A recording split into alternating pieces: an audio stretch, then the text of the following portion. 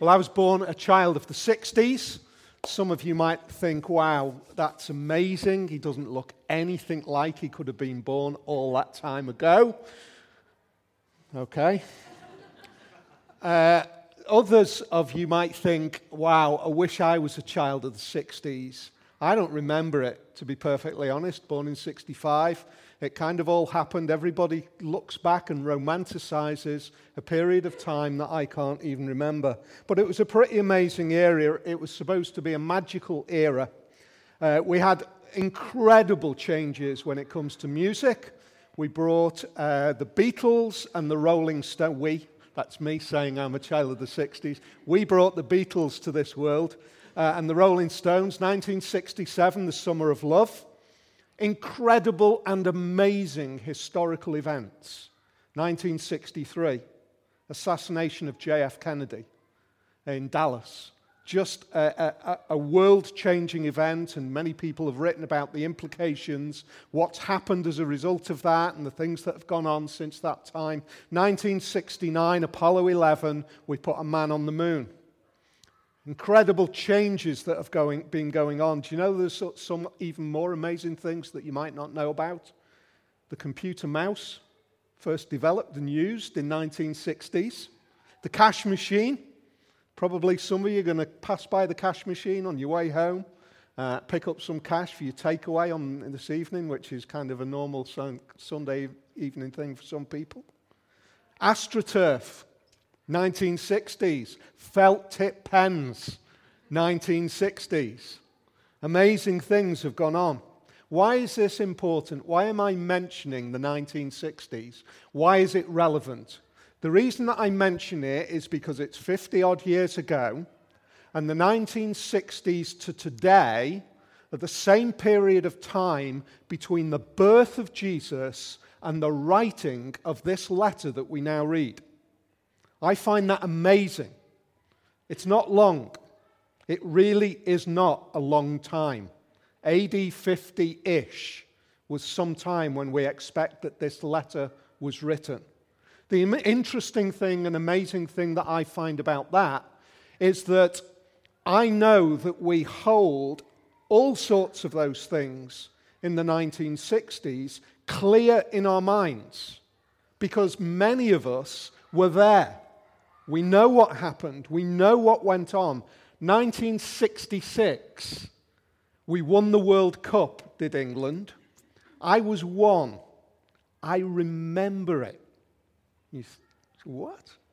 I remember 1966, asleep in my pram, and my dad erupted when England scored. And I remember that moment. That is my earliest memory. Then I don't remember anything for another, 10 years or whatever it is. There's all sorts of things that kind of go, but little things. We remember and we know and we bear testimony to those things. We know that they really happened because they're close enough to us that there's all sorts of people that can give a really clear account of what went on. 50-odd years. That's the time scale between Jesus born and this letter written to a group of Christians in a city called Colossae. I find that interesting. But more interesting in this passage is the dramatic and radical transformation that has taken place in those 50 years in how Jesus of Nazareth is described. Jesus of Nazareth, born 50 years earlier, is now described as no less than God himself. 20 years after his death. In other words, the writer of this letter, the recipients of this letter, the people who copied this letter repeatedly so that it became part of our historical heritage in that very early period of the Christian faith, they were recounting it and they were holding it and they were remembering it because they remembered Jesus of Nazareth as an individual. But he is now described as God himself, That is a dramatic and radical and incredible change. His life, his death, his resurrection, and his ascension were the events which transformed a life which was interesting to a life that was remarkable. In fact, a life unlike any other life in the whole of human history. That's what has gone on. That's what Paul is saying to these Christians. Now, as we look at this, we jump quickly to verse 19. We get a really clear statement. I mentioned we were doing Christianity Explored last Monday, I think it was. And one of the things that we observed is that many people would say, well, Jesus never claimed to be God. You read the Gospels and we don't see Jesus saying in clear words, I am God.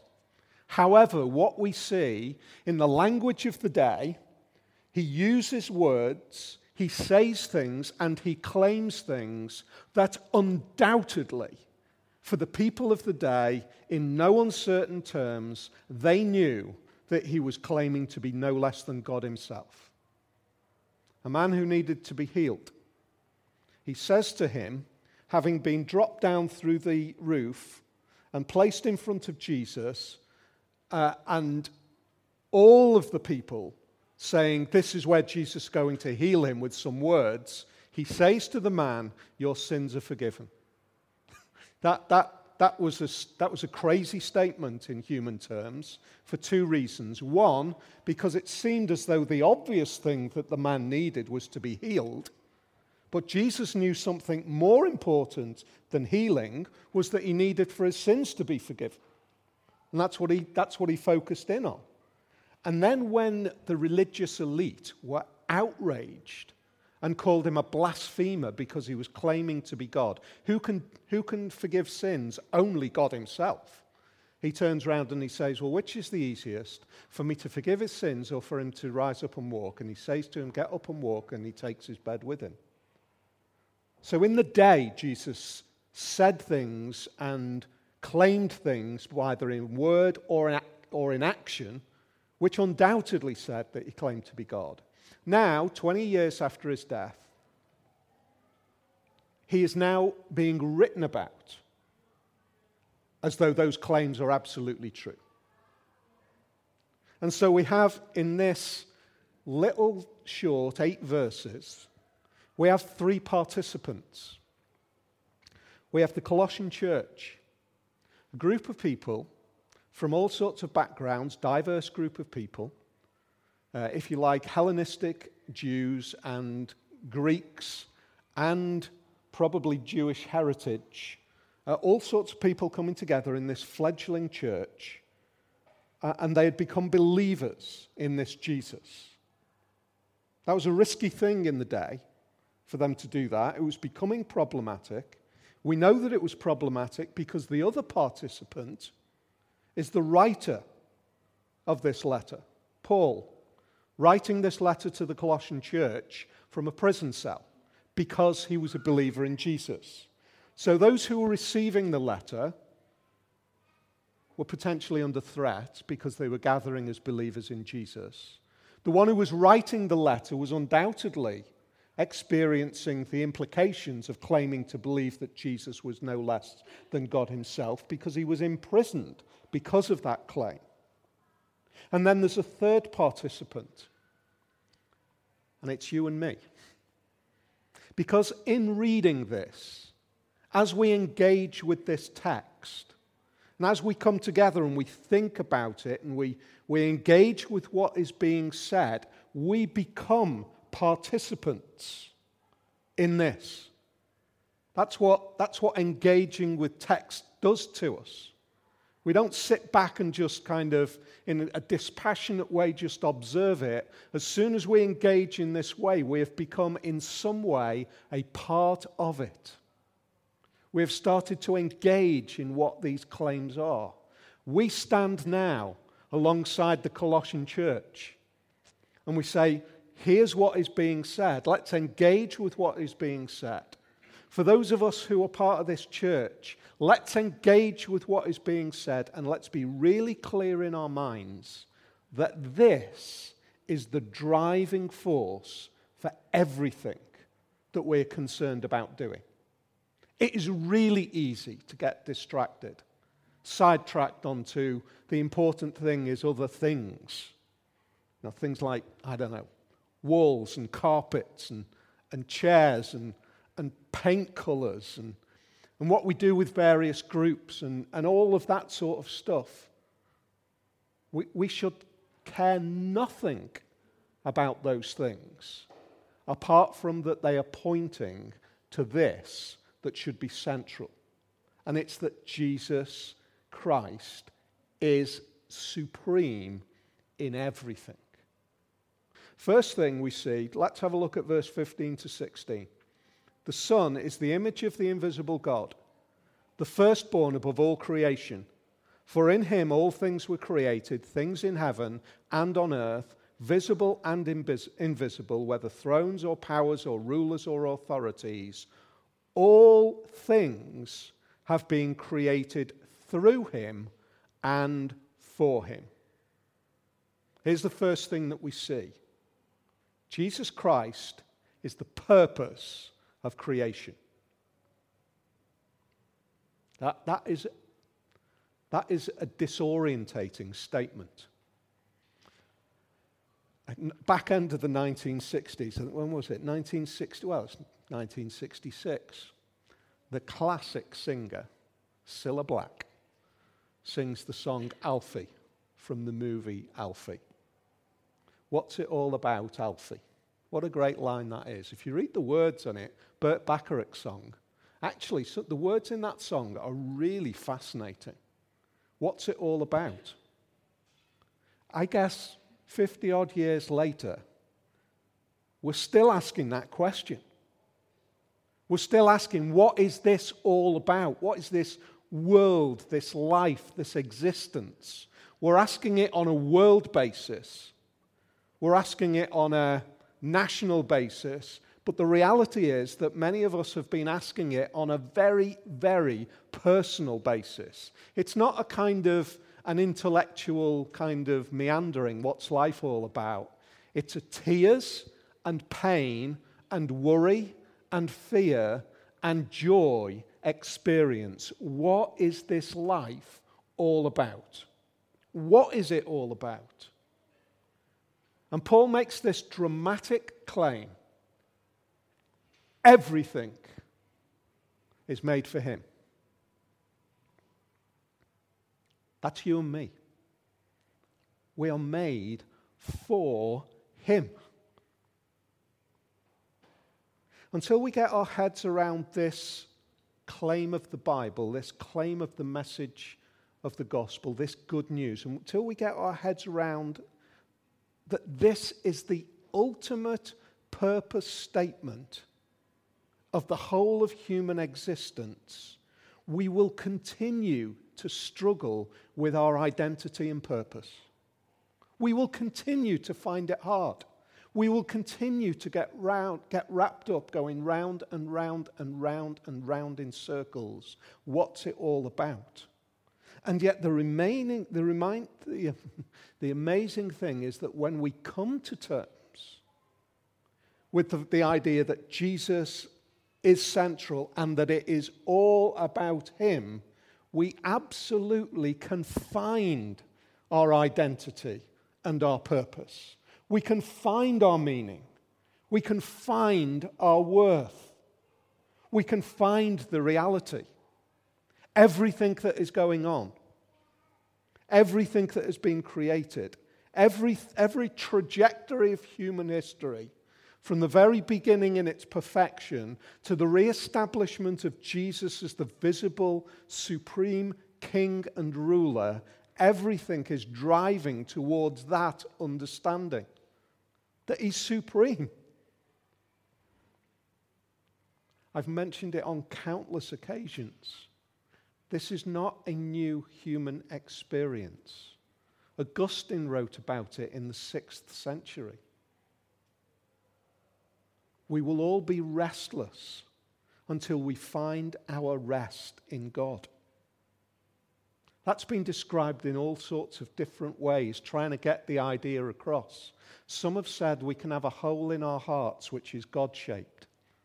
There are so many different descriptions. It's all trying to put language around the idea that we are missing the vital element of our self-satisfaction when we don't understand that our satisfaction is in Jesus.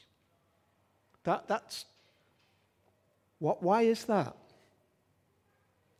Because he's eternally happy. He's joyful. He's triumphant. He's victorious. He's king. And it's all about him. So the first thing that we see is that the whole of the purpose of creation is in Jesus. The second thing that we see is that God is at the head of the church. God is at the head of the church. And I'm using that word God in very deliberate language. It's Jesus Christ is at the head of the church. But in claiming for him to be a God, he is God in Christ at the head of the church. Look at what it says. And he is the head of the body, the church. He is the beginning and the firstborn from among the dead, so that in everything he might have the supremacy.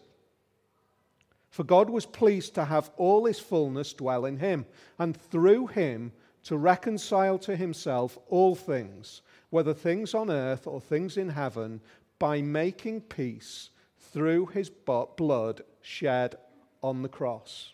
First thing I want you to just notice in this is that he is the active head of the church. See what it says? He is the head of the church, of the body, the church. It doesn't say he was.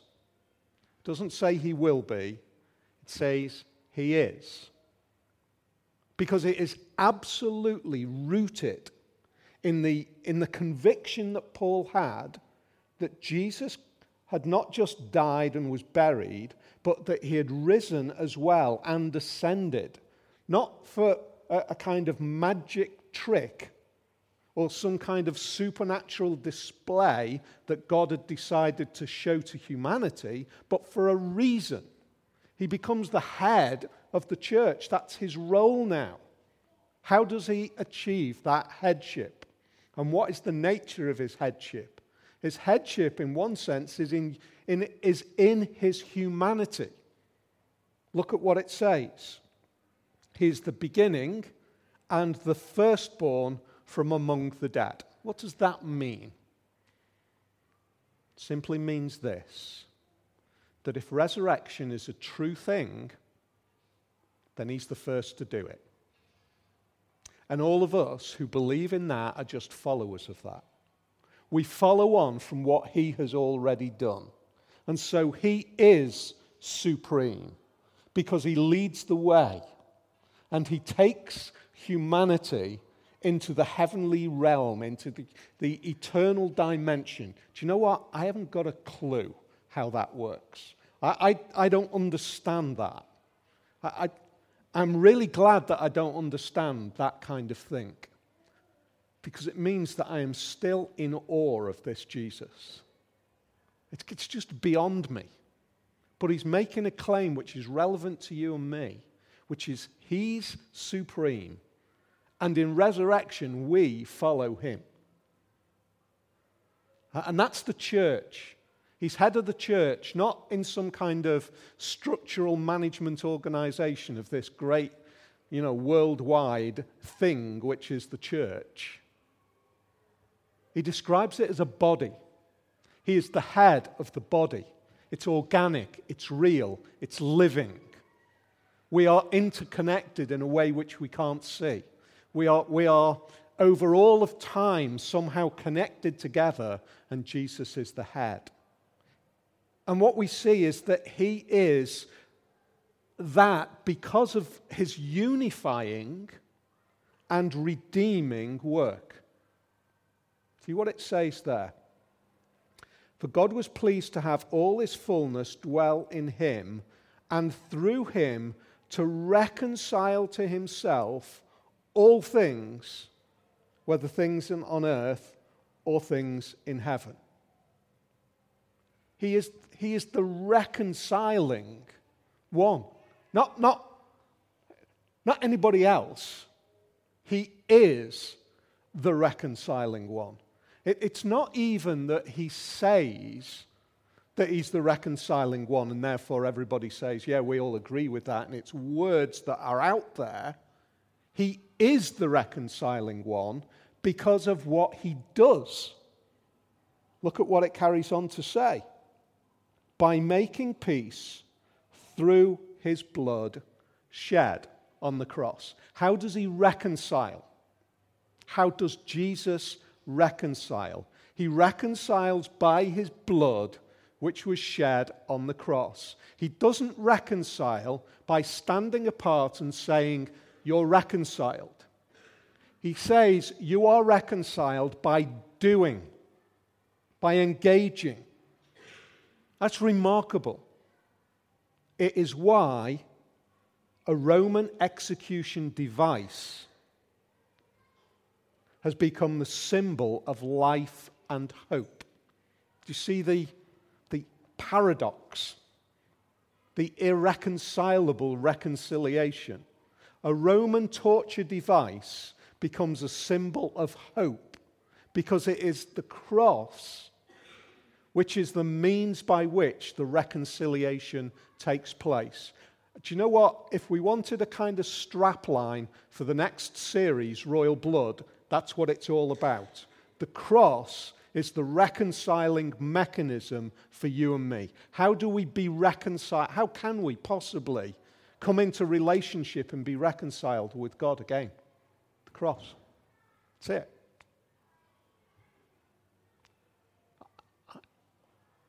I don't know whether there was another way, but I know that God has said this is the way.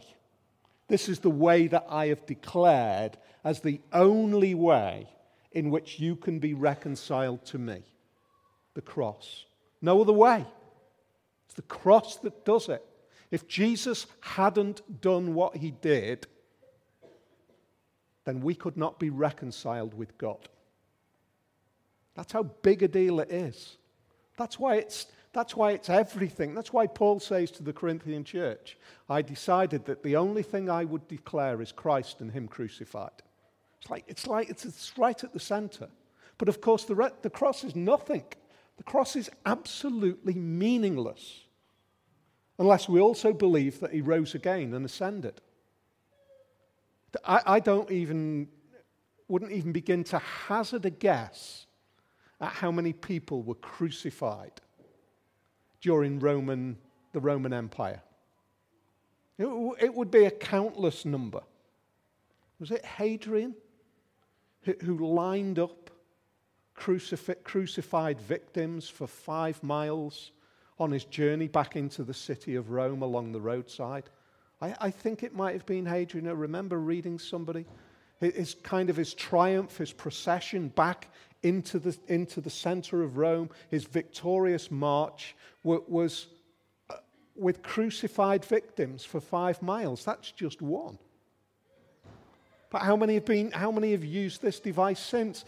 The cross is meaningless unless Jesus had risen and ascended. And that's the very center of what Paul says, because he is the one in which the church is reconciled. He is the one who is the invisible God and the firstborn of all creation. He is. So God is at the head of the church. The third thing that we see, so we've seen the purpose of creation. It's all about him. We've seen God is at the head of the church. It's all about Christ at the head. Third thing that we see is that he is our Savior. Look at what it says. Once you were alienated from God and were enemies in your minds because of your evil behavior.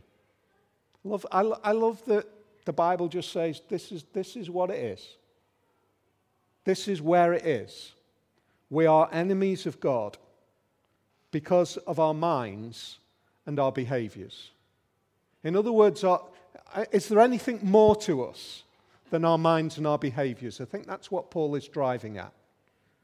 You know, we could say, you might have an evil mind, but if you don't kind of work it out, then maybe it's not quite that bad. Or maybe you do some bad things, but your mind and your ideas and your motives are in a good place. And Paul says, look, both of those things, the way we think and what we do, everything about us is enemies of God. But now, he has reconciled you by Christ's physical body through death to present you holy in his sight, without blemish and free from accusation. It is just, do you know what? 8 verses. We could spend months unpacking the ideas behind this. But it is really, really simple in one level. He says, look, Jesus on a cross becomes the way in which you become holy. That is amazing news. That's why it's described as good news, gospel, because you are alienated, but there's a way in which you might be de-alienated, reconciled. And it's not through you, it's through Jesus, his physical body. So he says 3 things. You were once alienated, and now you're reconciled. Do you know what? We need to remember that sometimes the Bible tells us things that we don't feel. There's loads of times when I don't feel reconciled to God. But this says that I am reconciled. I feel alienated, but I'm actually reconciled. Secondly, his defaced, broken body creates holy people who were without blemish. Martin Luther called it the Great Exchange. It happens on the cross. Something beautiful becomes something horrific and terrible, not just physically, but in the sight of God. He becomes the unholy, blemished one, so that those who receive him might become holy and unblemished. It's a remarkable idea. This kind of redemptive idea is so incredible. Well, we know that it is written into all sorts of storylines ever since, because this is so astounding that God would do that. A tyrant God wouldn't do that, but this God does. And therefore he says to you, continue in your faith. Remain in your faith. Hold on to this good news. If you continue in your faith, he says, that's what qualifies whether those things exist in your life and my life. If you continue in your faith and do not move from the hope held out in the gospel. This is the gospel that you heard and that has been proclaimed to every creature under heaven. That's what makes us participants in this. Because right now we can say that good news has been proclaimed. But I think there's another way in which we might be participants. I want to imagine this letter arriving in Colossae. And there's a church that's gathered, or there's a group of people who are gathered there. And the word goes round, we've had a letter from Paul. He's in prison. Maybe some of them didn't even know he was in prison. Maybe they did. But a letter has arrived. And we get together a bit like this, and somebody stands up at the front, and they read this letter. You know, we think that the Bible's some sort of academic theology book. This letter was sent so it could be read to a group of people like you and me. Somebody stood up at the front, and as these words are being read, the impact for everybody would be varied. Some people would be subdued because they realize that they've become a little bit arrogant in their faith and they're reminded that it's everything about Jesus. Others would be hugely encouraged because they realize, I know I keep on failing, but it's all about Jesus. And then I suspect there would be others who would realize that they are just observers of this Jesus up to now. They've never actually become participants. They're not able to say that I am and I believe that I am holy in His sight and without blemish. And they have a deep sense that I am actually still unholy and blemished because I've never truly believed. Something which happened actually when we talk about the death and resurrection of Jesus just 20 years ago had become an impact on that Colossian church. 20 years ago. Year 2000. There or thereabouts. Do you remember it? Y2K. Planes were going to fall out the sky. Our cash machines that were invented in the 1960s wouldn't give us money anymore.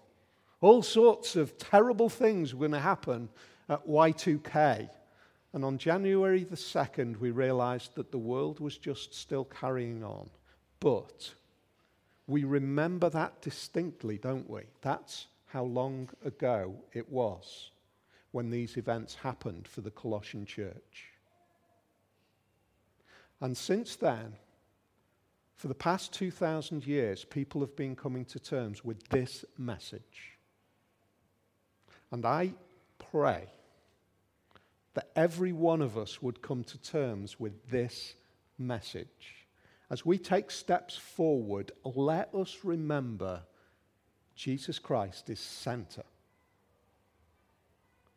Collectively, in everything that we do, when you or I get a little bit frustrated with progress or non-progress, or colours or non-colour. Can you have a non-colour? Somebody clever, remind me, tell me whether you can have a non-colour later. When we find that the things are not quite working out, let's just subdue that. Because the big thing is that Jesus is supreme. Jesus Christ is supreme.